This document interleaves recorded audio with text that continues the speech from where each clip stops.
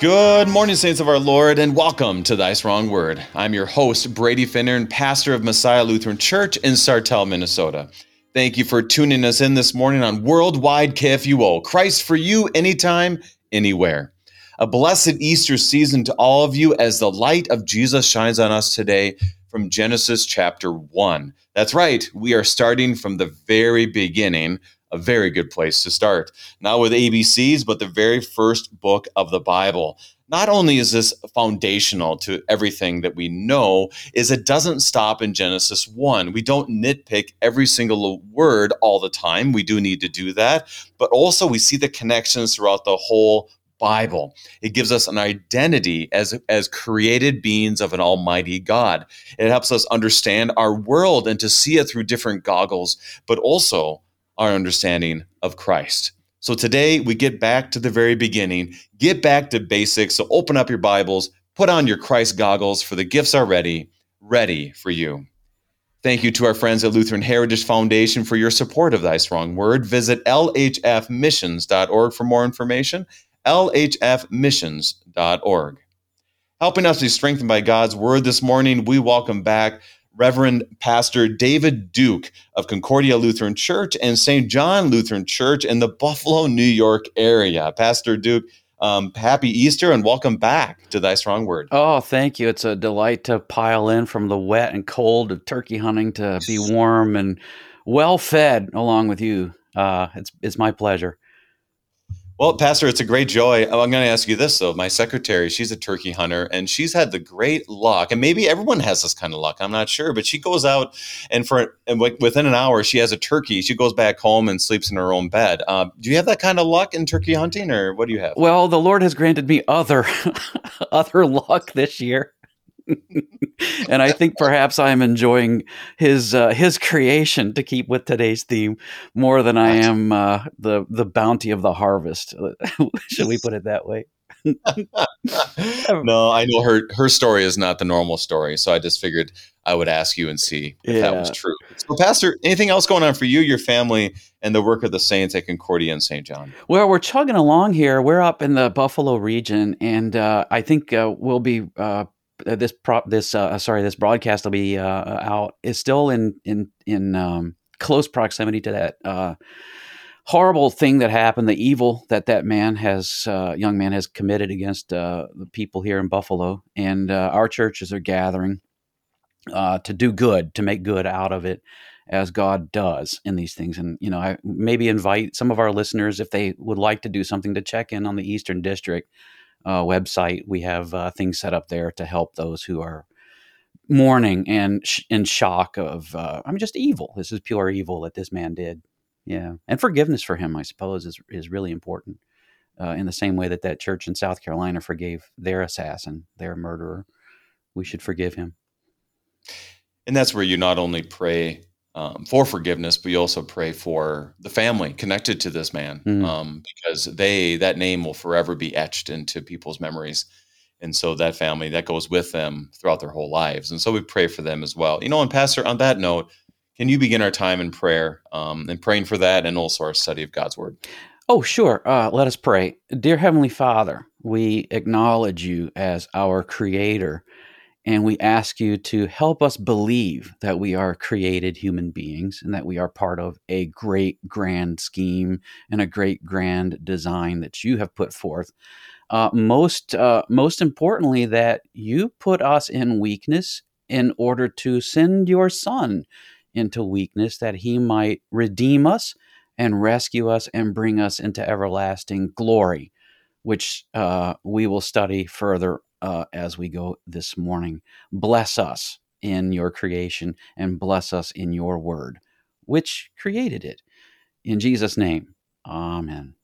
Amen. If you have any questions concerning our text, I'm sure you do, in Genesis chapter 1, send us an email, kfuo@kfuo.org, kfuo@kfuo.org. How we're going to begin this morning is reading all of Genesis 1, and it's quite a daunting task. I do remember when I worked at camp, actually in upstate New York, and they had a Randax pastor, which is on the other side of the state from you, Camp Sunrise, and there they had a theater week, and you had the kids just play out the scenes from Genesis chapter 1. And I thought that was a very good, just etched in my memory, and the understanding of God's glory and the beauty of God's creation, especially when you're in the mountains, to remind us of hearing that. And I remember it specifically because it was the first time I really had read through the whole thing at one time. Not read, but had heard it all the way from beginning to end. So I invite you as our listeners, first of all, when you hear the words this morning, envision the beauty of God's creation. And secondly, which will be our challenge today, how do we see Christ throughout? So let us begin hearing the word of God, Genesis chapter 1. We'll be reading from the English Standard Version. We hear the word of God. In the beginning, God created the heavens and the earth. The earth was without form and void, and darkness was over the face of the deep. And the Spirit of God was hovering over the face of the waters. And God said, "Let there be light," and there was light. And God saw that the light was good. And God separated the light from the darkness. God called the light day, and the darkness he called night. There was evening and there was morning, the first day. And God said, "Let there be an expanse in the midst of the waters, and let it separate the waters from the waters." And God made the expanse and separated the waters that were under the expanse and the waters that were above the expanse. And it was so. And God called the expanse heaven. And there was evening and there was morning, the second day. And God said, "Let the waters under the heavens be gathered into one place, and let the dry land appear." And it was so. God called the dry land earth, and the waters that were gathered together he called seas. And God saw that it was good. And God said, "Let the earth sprout vegetation, plants yielding seed, and the fruit trees bearing fruit in which is their seed, each according to its kind on the earth." And it was so. The earth brought forth vegetation, plants yielding seed according to their own kinds, and trees bearing fruit in which is their seed, each according to its kind. And God saw that it was good. And there was evening and there was morning, the third day. And God said, "Let there be lights in the expanse of the heavens to separate the day from the night, and let them be for signs and for seasons and for days and years. And let them be lights in the expanse of the heavens to give light upon the earth." And it was so. And God made the two great lights, the greater light to rule the day and the lesser light to rule the night, and the stars. And God set the expanse of the heavens to give light on the earth, to rule over the day and over the night, and to separate the light from the darkness. And God saw that it was good. And there was evening and there was morning, the fourth day. And God said, "Let the waters swarm with swarms of living creatures, and let birds fly above the earth across the expanse of the heavens." So God created the great sea creatures and every living creature that moves, with which the waters swarm, according to their kinds, and every winged bird according to its kind. And God saw that it was good. And God blessed them, saying, "Be fruitful and multiply, and fill the waters and the seas, and let birds multiply on the earth." And there was evening and there was morning, the fifth day. And God said, "Let the earth bring forth living creatures according to their kinds, livestock and creeping things, and beasts of the earth according to their kinds." And it was so. And God made the beasts of the earth according to their kinds, and the livestock according to their kinds, and everything that creeps on the ground according to its kind. And God saw that it was good. Then God said, "Let us make man in our image, after our likeness, and let them have dominion over the fish of the sea, and over the birds of the heavens, and over the livestock, and over all the earth, and over every creeping thing that creeps on the earth." So God created man in his own image. In the image of God he created him, male and female he created them. And God blessed them. And God said to them, "Be fruitful and multiply, and fill the earth and subdue it, and have dominion over the fish of the sea, and over the birds of the heavens, and every living creature, every living thing that moves on the earth." And God said, "Behold, I've given you everything, every plant yielding seed that is on the face of the earth, and every tree with seed in its fruit. You shall have them for food. And to every beast of the earth, and to every bird of the heavens, and to everything that creeps on the earth, everything that has breath of life, I have given every green plant for food." And it was so. And God saw everything that he had made, and behold, it was very good. And it was evening, and there was morning, the sixth day.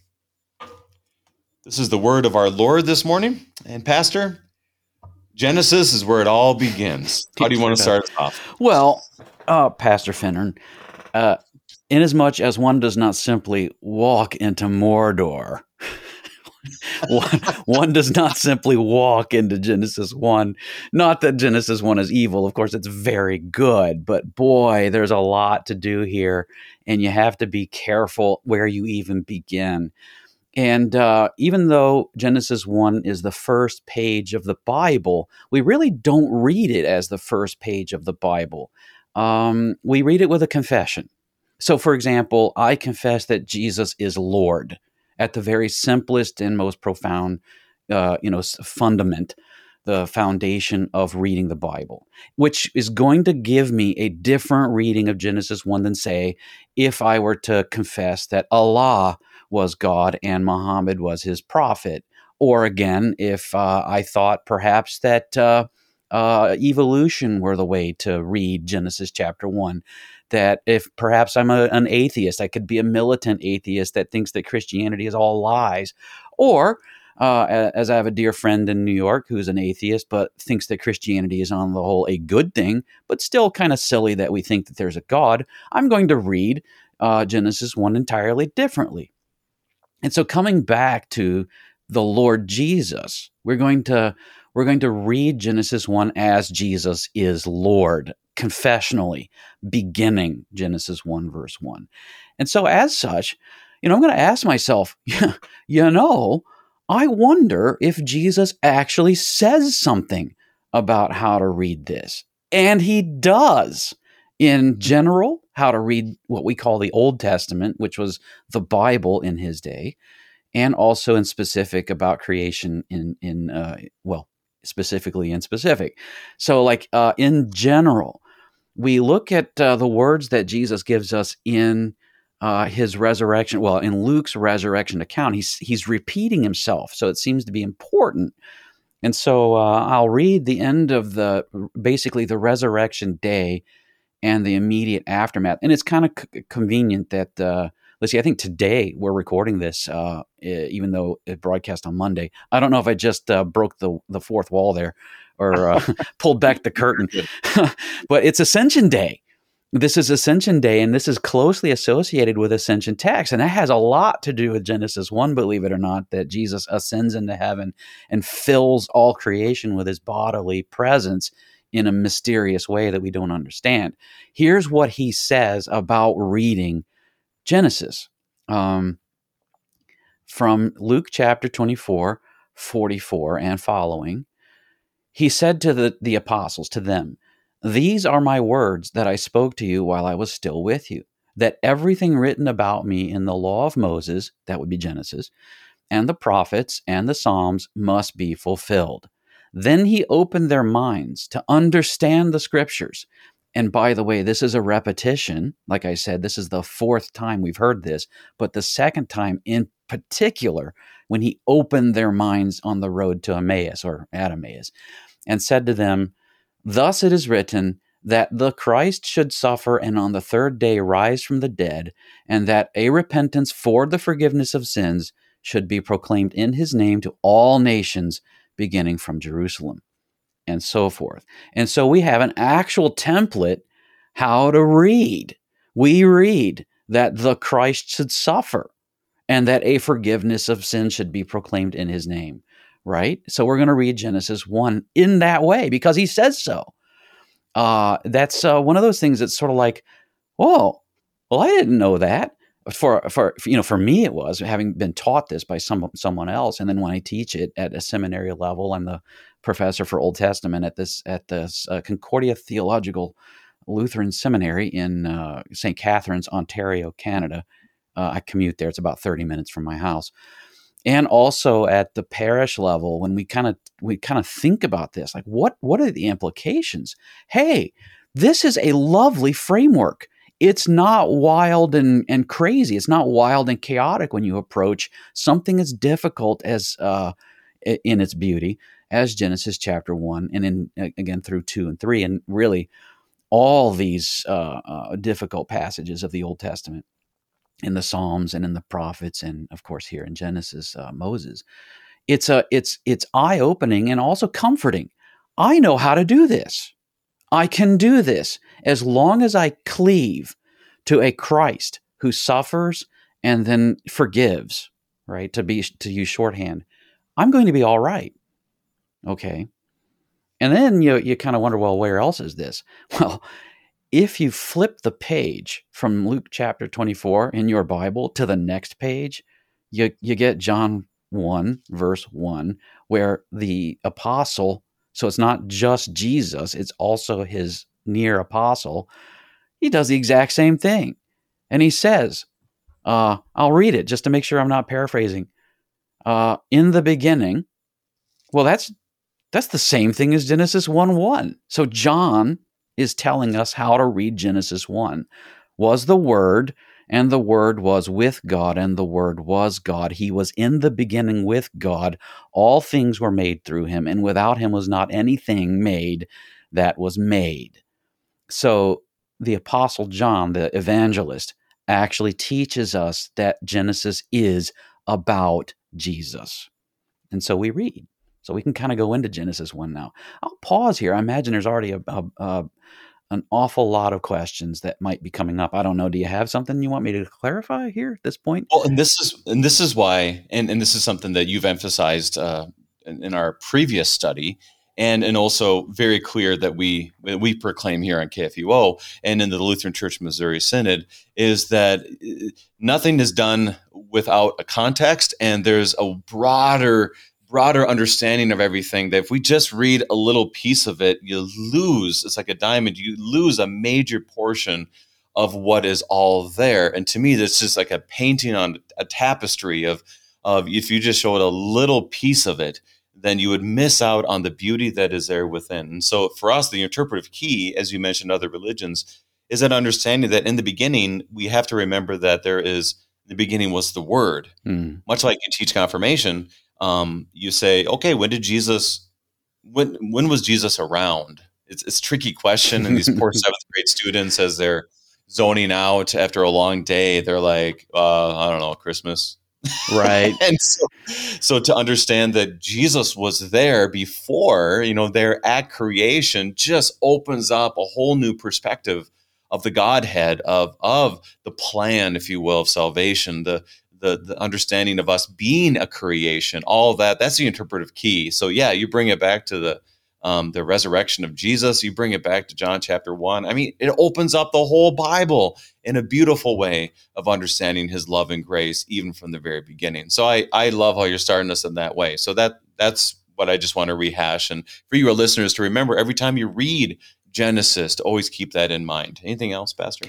Yeah, well, there's plenty else. I think you kind of got onto it as we're born, and we're born without a real knowledge of God. And I would argue that we're born created looking for a creator. We just still, because of the power of sin, have no way to access creation and God, and so we have to be taught. I think without being taught, creation just sort of happens. And the older you get without being taught, the more you get convinced that, well, the sun rises in the east and the sun sets in the west, and ever was it and ever shall it be. It just so happens, right? But what we have in Genesis 1 is, no, what we have here is the beginning, right? God acted. He created it. There is a God and there is a creation. There is a beginning. And this sort of flies right in the face of an awful lot of what you'd probably call natural religion, and then the religions that are sort of built around natural religion, whatever it may manifest itself around the world. This is unique. This declaration that God said, "Let there be light," and there was light. There's nothing like this. There are things that have close resemblances, but we don't want to get into that, because then we're going to get off the beaten path of Christ and his salvation. But then again, here we have "let there be light," and St. John is reminding us right away, hey, the Word, God, he gives this light, and he was the light that shines in the darkness, and so on and so forth. Now, we have to be real careful. I like to pause at certain places and not go where the logic makes you go, because as you study how the early church kind of wrestled with this, well, as the late church is wrestling with this, you can commit a heresy pretty quick if you let your logic take you all the way, because eventually you have to have a complete separation. And this is what is being done here in Genesis, of God from his creation. So you have to be real careful about how you talk about things, even though you've got John instructing you and Luke instructing you. You want to make sure you keep God separate from his creation, because we are separate from God in that sense that he made us. We are not him. And again, I'm going to stop right there, because I know well-read Christians are going to say, yeah, but we're not going to do the yeah, but. We're going to keep plowing ahead until we get to the point that I want to make, which is that we're going to have this repetition. There's this God speaking, let there be, and then there is. And apparently, if you kind of take the context, like, for example, let's grant, whatever the argumentation might be, let's grant that this was written by Moses, and it could have been handed down from Abraham or somewhere else, but this was written and crafted by Moses by the power of the Holy Spirit. Let's not get away from that. Apparently, this is written around the time of the Exodus and the wandering in the wilderness. There was some question, and I think it's the universal question. Well, who is God? What does he do? Is he of his own will, or is he bound by the wills of other gods? The pantheons of the Hittites and the Canaanites and the Egyptians. Well, no, there's this one God, and he acts according to his own will, and he does whatever he wants. As Luther says, there is no one who is more free than God. There is only one free being, and that is God, when it comes right down to it. He's so free that he creates everything. And as John says, I love it, the quadruple, quintuple negation. And there was nothing that wasn't not made being, through that whole run that John has such a habit of doing. There wasn't anything that wasn't made except it was made by him. That's what's being done here. We have a God presented to us. Now, going further, when we talk about how God is doing things, we're going to kind of blow right through, as you said, and through this repetition, and God said, let there be, and God said, let there be, and we're going to stop. We're going to put the brakes on, because we have something different in the fourth day. But before we get to the fourth day, I kind of skipped ahead of myself. We're gonna stop at verse 10. So listen, God called the dry land earth, and the waters that were gathered together he called seas, and God saw that it was good. What we've had here for the first, say, 3 or 4 days, but especially these first 3 days, it's very much emphasized, is division. So we have the chaotic world, the chaotic nothingness, and it divides. Well, God divides it, and then he divides again, and then he divides again. This you will see again in the account of the Exodus. There is a division being made in the sea, the Red Sea, and the Israelites cross over it on dry ground. This is a recapitulation of creation, except it reads back. So the rest of the Bible, including the prophets and the Psalms and the entire New Testament, looks at the Exodus and the language that's given by the Exodus. And so it's reasonable and actually useful to look at Genesis 1, even though it is the inception, the beginning, a God who comes and makes it happen from nothing. This is given in Exodus terminology. This is the world that is Moses' world, the Israelite world, is this great salvation event, the mighty arm of God. And not to miss that the Spirit of God was hovering over the face of the waters. That is absolutely key to understanding it as a salvation event, in as much as it is a creation event, because you have the evocation of the wind blowing over the Red Sea and making a division to create dry ground upon which his people cross over into safety. The safety of the wilderness, albeit it's still away from the forces of death and chaos. That's what's being done here, is this grand connection of the creation to the great salvation account, or the great salvation event that dominates the rest of the Bible. It even gets into the transfiguration of Jesus, when he and Moses and Elijah are talking about the exodus that he's going to accomplish in Jerusalem, referring to his death and resurrection, of course. And we have this in our language when we talk about death and resurrection at the funeral, a basic kind of human activity, dying and being buried. We talk about it in Exodus terms. This is the way you go. You cross the Jordan River, you cross the Red Sea, and in you go. This is a salvation event.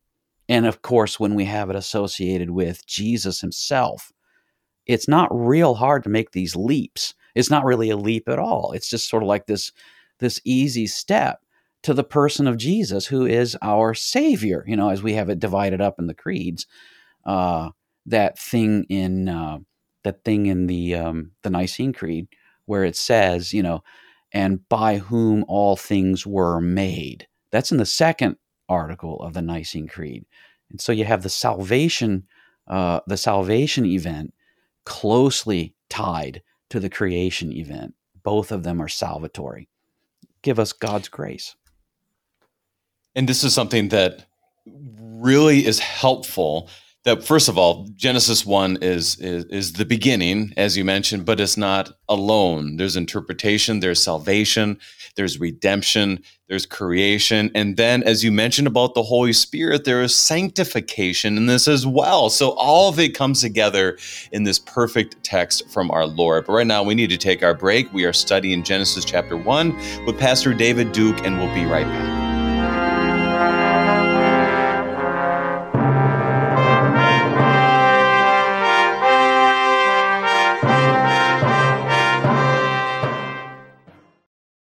ზეთი და ღვინო დაასხა მას, მის ჭრილობებს და სუფთა ნაჭერით შეუხვია. This is the voice of a mother in the faraway country of Georgia, reading to her 6-month-old son about Jesus from a Bible storybook written in the Georgian language. The child's Bible was given to her by the Lutheran Heritage Foundation, and the Holy Spirit is working powerfully through your support of LHF to make events like these happen every day. Help another family learn of the Savior. Learn how at lhfmissions.org.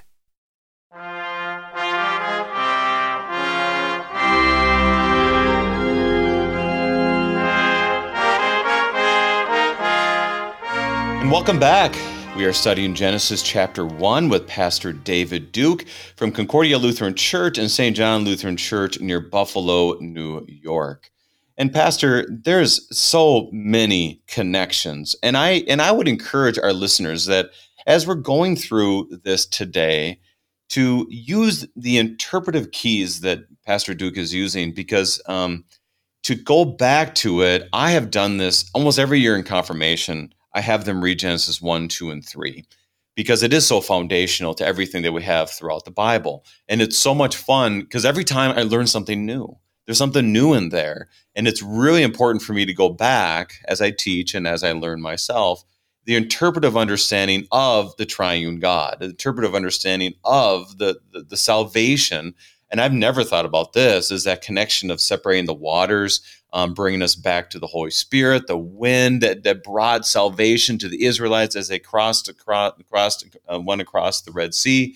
You take all of that together and you see this God was saving his people, and he knew he needed to save his people from the very beginning. And that's what we have to remember, the salvation that we have in Christ. Pastor, any thoughts on that as we looked at the first 10 verses so far? Other thoughts? Well, yeah, I kind of got ahead of myself there a little bit about the dividing language and then which verse I was actually on. The dividing language is important because we're suddenly going to get into something called wisdom literature, division. That there's a word in there in Hebrew, habdil.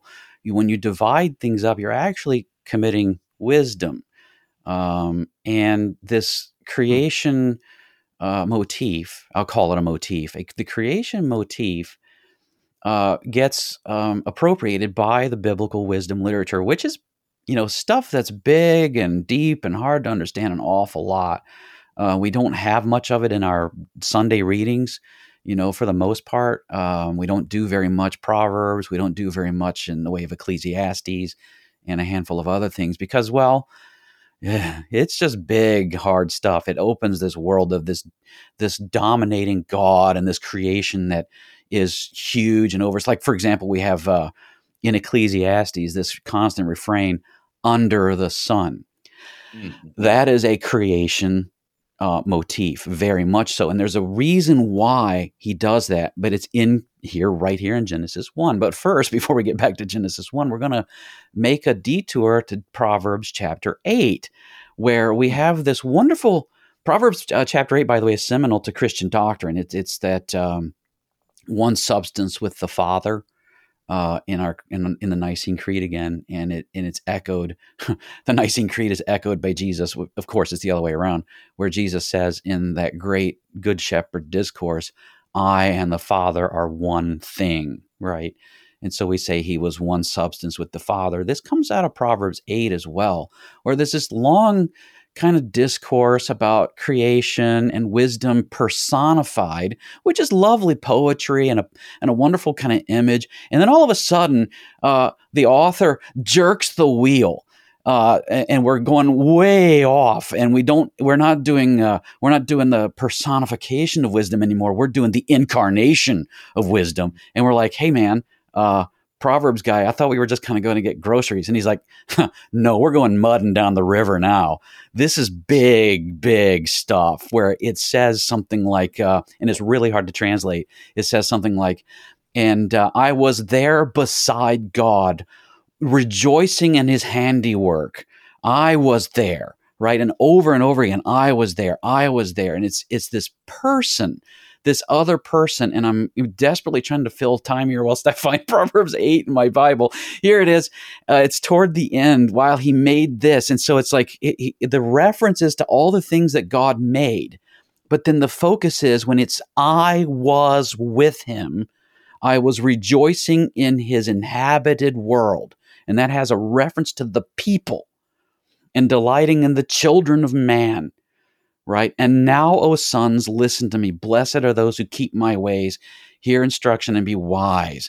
There's this wisdom thing that goes with it. Now, here we have the personification in this, like I said, we're jerking the wheel over to incarnation, which is a whole different ball game. Up in verse 15 of Proverbs 8, recognizing the influence of Genesis 1, by me, kings reign, and rulers decree what is just. By me, princes rule, and nobles, all who govern justly. Now that's how Proverbs talks about creation. And we could do this forever. If you go look at Psalm 8 with regard to the creation of man. What is man? What is the Son of Man that you'd care for him, right? One of the great Christological centers in the Bible. You have the whole creation acknowledged. I look at the works of your fingers, the work of your hands, and I just wonder this thing. But then it's given in terms of authority again. It's authority that is being given, and that is drawn straight out of Genesis 1 again, where you have the brakes put on, and we just sort of screech to a halt. This repetition of let there be, and then evening and morning stops for just a second, and we have the first reason given. The rest of it is just, well, God did this. Okay, God did this. And now we have, in verse 14, on the fourth day, let there be lights in the expanse of the heavens. Why? to separate the day and the night. And why are we going to do that? Well, let them be for signs and for seasons and for days and for years. That's interesting. And then skipping down to 16, we have an editorial remark. And God made the great two lights, the greater light to rule the day and the lesser light to rule the night and the stars. We have the introduction here of lordship, the idea that there are authorities and powers. And that is how the New Testament regards creation. Whenever you see the word creation in any kind of extended discourse in the New Testament, especially say something like Paul in Colossians chapter 1, it's always with reference to authorities. And I bet you $1 our listeners are beginning already like, oh, that's right, the powers of the elements of the air, right? The powers of darkness, all those things. Yeah, that's here. This authority, this notion that there's authority given over us. That's the Ecclesiastes. Look it. You've got this gift from heaven, the preacher says, this gift from God to do some work under the sun. Don't think that your work is going to do anything for anybody for very long, and it's certainly not going to penetrate the heavenly realm, but it's a gift to you from God to just work under the sun, under the sun, under the sun. It's not futile in the end. It's a gift to you from God. You have eternity in your heart. He just doesn't want to tell you how to get there because Jesus is going to bring you there, right? That thing. Getting off on Jags now, but you see where I'm going. You see all this stuff happening.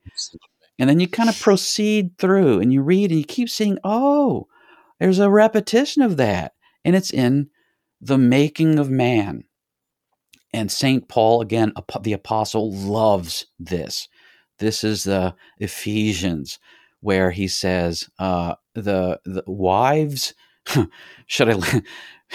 wives, submit to your husbands, and husbands, love your wives as Christ loved the church, giving himself up to death in order to present her to God as blameless, to the Father as blameless in the day of the reckoning of all flesh or whatever. I'm mangling it hopelessly. You go look up Exodus or Ephesians 6. And then he says, I'm talking about a great mystery here, that Christ and the church and marriage go together. Well, yeah, it's a great mystery. This is a wonderful mystery that the male and the female have divided up the image of God. And it's another division word, right? And so you have division, and division in authority, even, because this is fourth commandment, first commandment stuff. Are you following? Come on, keep up with me. This is the stuff that Genesis 1 actually does. It just sort of presses you through this, like this sieve, and you come out on the other side just like, whoa, did you see that? There's authority there. It's divided up. How's it divided up? Well, it's in male and female. And you're asking yourself, well, how is this pertinent to today? Well, think about, where is Satan attacking right now? In our culture right now. He's trying to efface the division between male and female. That is the fundamental debate we are having in our culture today.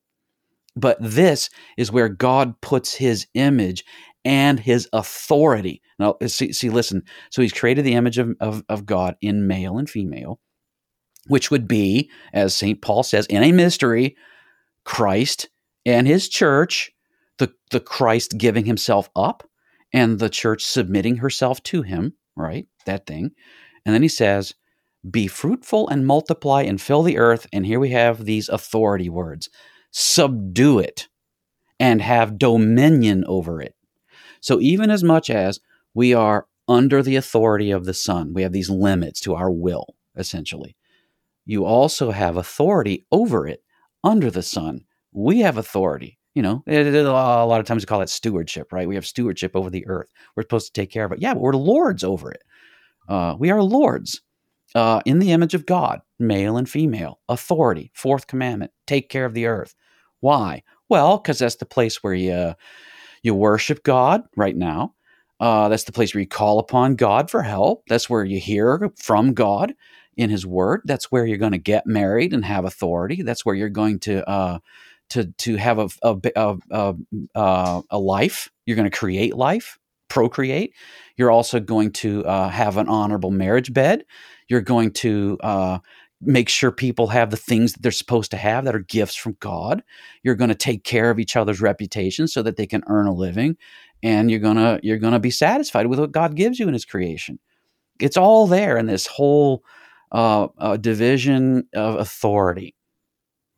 There, I'll pause there. I think it's pretty good. I liked what I just said. Well, I'm glad you're confident in that. So Pastor Duke, one of the as my head is trying to catch up with everything, because often what we do when we teach this is that we see those words, and like you said in verse 16, and God made the two great lights, the greater light to rule the day and the lesser light to rule the night and the stars. Our first reaction, which we have, we do think this way, and it is important for us to understand, is okay, well, that's the sun and the moon and the stars.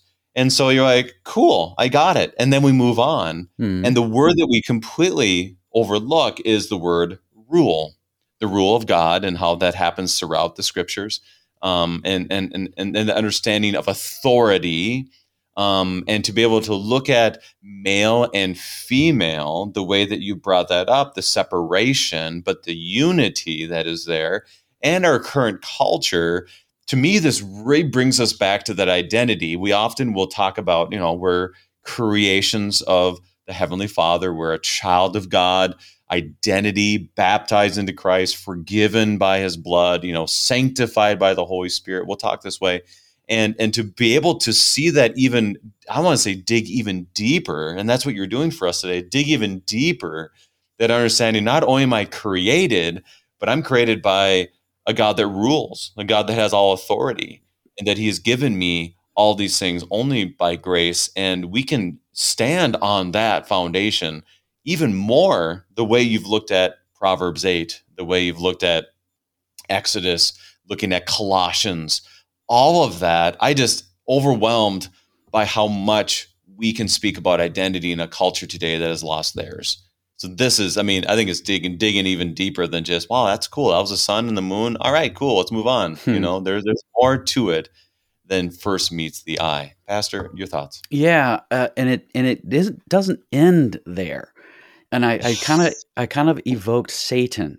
Now, Satan, as you all know, attacked right there at that division, and he said, "You'll be like gods, or God, or whatever it is." He said, and then they saw that they were naked, which we kind of, in our post-Victorian pietism, still sort of blush, a little bit, and we always draw them with the fig leaves and stuff like that in paradise and in the garden there. But that's exactly, Satan attacked right there at that division, and he's been working so hard ever since then to make that division close back up again, because it has authority over the earth in procreating, which is a way we serve one another in that marriage bed, right? We're creating. There's creation happening. We're participating in it. And then you think about the big one, the big temptation. It's I know it's Genesis 2 and I'm 3, and I don't want to steal from the other guy's thunder. Who's coming after me? But you have go for it. Yeah, you have you go into the big temptation, right? And Satan claims lordship for himself. He says, "It's mine. It was given to me, and I give it to whom I choose." Right? And that's where Jesus really, and especially in the way Luke tells it, really hammers on Satan, because Satan does that coy thing where he tricks all of us. We're all susceptible to this. Isn't it written? It is written, right? He's echoing Jesus again. He's a facsimile, a counterfeit Jesus, and Jesus hammers him and says, "It is said." This is the Creator talking right back to the tempter. It is said, right? Love the Lord your God above all things, or whatever it is. He says, "You shall worship the Lord your God only," right? And then to switch gospels, you have Jesus, who suffers everything, and he goes throughout the land in Matthew's gospel, right? Redeeming the land, the earth, so to speak, in a very microcosmic way. And he comes back from the dead, and he says, All authority in heaven and on earth has been given to me, which I think is, well, I don't think it's, I think you have a pretty strong connection here to Genesis chapter 1 and this lordship language. And not only is it a lordship over the earth in the stewardship sense that we have here in loving your neighbor and loving God, as I kind of outlined there in the Ten Commandments, but also he takes it up and he is now above the sun, so to speak. He has authority that's over it all. And he gives it to us, go and make disciples. And we get to leave creation, which says to me, by the way, that when you have a beginning, you already had, because God is a good writer. He's not like Martin there. What is his name? Who wrote the Game of Thrones and got lost and can't find the ending? I don't know. Maybe you have to. I'm lost analogy. Yeah. So we have a God who actually has an ending in mind, and he can call himself Alpha and Omega. I am the beginning and the end. He is it, It's not just sort of like there is a beginning and the end. He actually is the beginning and the end, the Alpha and the Omega, the beginning and the end. He had in mind an end when he made the thing in the beginning. He had it in mind. I don't know that he assumed sin. That's stuff we don't really understand when it comes to change in the heavenly realm and what was going on in the mind of God and the omniscience and all that kind of stuff. But I do think that when you say in the beginning, you also include, and then there will be an end when we're not under the sun anymore. The S-U-N sun. We will be under the S-O-N sun, of course, for all eternity and all that kind of stuff. No more cycles, no more rules, freedom, complete and utter freedom, worshiping Jesus, the Lamb of God. And this is where when Jesus, as you mentioned in Matthew 28, behold, I'll be with you even to the end of the age. Ooh, yeah. And so you have that end portion of that. But then that's something for us. Like you said, there's a beginning and then there's an end, which is how we think of language, especially in our culture. But how do we as Christians then look at this beginning? And we often will say there's an end to the age, but yet there isn't an end in all intents and purposes. So, Pastor, how would you put all that together? Well, yeah, I think if you open up the Genesis 1 at the very beginning and you read in the beginning and you know that there's an end coming, you also can kind of do the math and say, well, what if the end is already here? Because Jesus actually says, I am the Alpha and the Omega, and it's echoing things throughout the Bible. The end of the world is already here. Well, how do I know it's already here? Well, several ways. First of all, judgment came on the cross. And secondly, forgiveness came from Christ, which are marks of the end of the world. The prophets and Moses say this. The end of the world is marked by forgiveness and judgment. It's just that right now we're sort of waiting for as St. Paul puts it in Romans 8, St. Paul says, we're waiting for the sons of God to be revealed. It's not we're waiting for them to show up. We're waiting for them to be revealed. And he's referring to us, believers. We already are in the end of the world. And that, by the way, Romans 8 has a close association again with creation, because he's talking about how it's been set under futility and it's groaning, and we groan with creation. Abba, Father, when do we get to go home?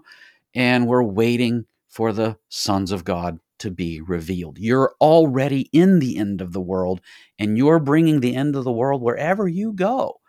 And you're also bringing the beginning of the world wherever you go, which is, and I think I was going to leap on this earlier, but we had to take a break, the constant notion of renewal. The fifth Sunday of Easter, where we are in Ascension Day, there's this notion of renewal. Behold, I am making everything new. Forget the old, it's new. And that's another biblical theme that is really closely associated with Genesis chapter 1. This thing he made is new, even though it's old. And the mercies of God are new every morning, which is another repetition, evening and morning the first day, evening and morning the sixth day.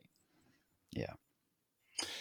And so as you look at this, Pastor Duke, we get to certain words that I think are just really good for us to keep remembering. So he ends with, and it was good.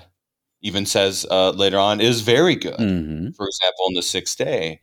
And this language is very messed up in our language today. We have about 6 minutes left in our time. And I wanted to touch on this because I think it's an important piece of it.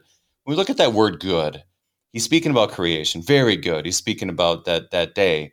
What does that mean for them? What does that tell us about God? And what does it mean for us? Say that again. There was a little bit of a digital kind of artifact there. Oh, I sorry. didn't catch what you said. So basically, when it says it was good, what is God saying about his creation? And what does that mean for them? And then what does that mean for us? For them?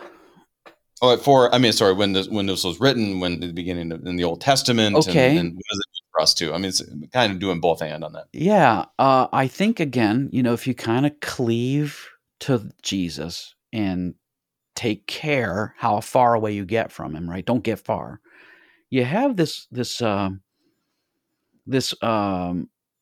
I kind of lean real heavy on Johannine theology and Jesus,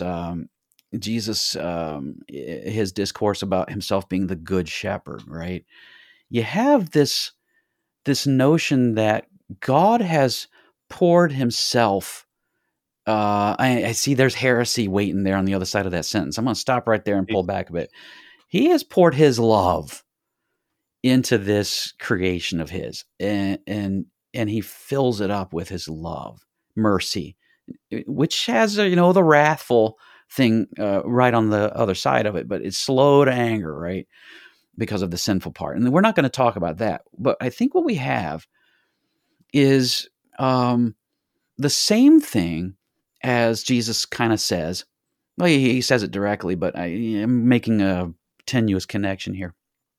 He says, look, this is kind of like the anxiety and the unhappiness that a woman feels when her hour of labor comes. It's hard. This thing that God did for 6 days was hard. But then when the baby comes, you forget all about the agony, and she's ready to have another baby. Because of the joy of bringing a human being into the world, right? And I think there's that focus. It's not the stuff. And Jesus is sort of flippant about that. It's another thing he says. The thing in particular he says about creation is, heaven and earth will pass away. Yeah. Okay. And then on to the next thing. But my word will remain forever.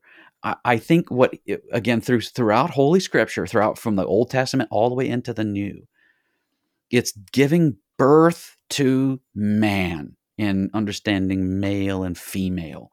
That thing must have been painful and hard, and God poured himself into that labor. Oh, that's not a heresy. He poured himself into that labor, and he could stand back after it was all done, after the pain of birthing creation was done. He could stand back and say, man, this is really good. And I'm again, just sort of like, I don't want to commit heresy on live radio, but it's just like he poured himself into this. That's why that metaphor keeps coming up on the lips of Jesus and the lips and on the pens and lips of the prophets. It's like a mother giving birth. It's labor. Something about this was hard and painful, but look at the result. Look at it and how much he loves it. How much he loves it, even without sin. Well, of course, he loves it. He loves it dearly, so much so. And then sin enters, which you can't do without. I know we have a mark here. It says Genesis 2, verse 1, but it doesn't. The story doesn't end there. The story ends, reasonably speaking, somewhere after chapter 3, where you get him thrown out of paradise there. But he loves it so much. He's willing to do so much for it, to it. And all for good, all for good. And we just finished studying 1st, 2nd, and 3rd John. And there's that theme throughout about, it does bring up the realities of the world, like you said, the brokenness and the groaning, the devil and his work. And it brings us back when you read John, and like you said, the theology really rings true here in creation. There's a constant understanding of love for the world. He doesn't say that the world is perfect, but he does the love for the world. And it goes back to John 3:16, for God so loved the world. And this is love, not that we love God, but that he loved us and sent his son to be the propitiation for our sins. There's that connection of he pours his love into this. He loves us so much he pours himself into it, which is that understanding of the cross as well, that he is willing even to give his son for it. And I think that the connections are there absolutely everywhere. And Pastor, we have 1 minute left. So how do you want to wrap this all together for our listeners and encourage them in Christ? Well, at first, I think that you and I did a great job of answering every question there is about Genesis 1. It's over. It's all over. 1,000 years from now, they'll just refer to this broadcast. No, I think it's important to note that, look, if you hew very closely, cleave to the language that the rest of the Bible uses with reference to Genesis, the early parts of Genesis, you're going to be just fine. And you'll be confident, I think, in what you say. Now, it doesn't say that there aren't challenges that aren't going to befuddle you, but I think that you kind of have to work at it. But the confidence here is that this is Christological. This has to do with the Christ, his love, his authority. And when you stick close to that, you won't go wrong. And that's good. Very good. Very good. Pastor David Duke of Concordia Lutheran Church and St. John Lutheran Church near Buffalo, New York, have given us God's strong word from Genesis chapter 1. Pastor Duke, thank you for bringing us his gifts. You're welcome. My pleasure. I'm your host, Brady Finner, and pastor of Messiah Lutheran Church in Sartell, Minnesota. Thank you for joining us, and the Lord keep you safe in the palm of his hand.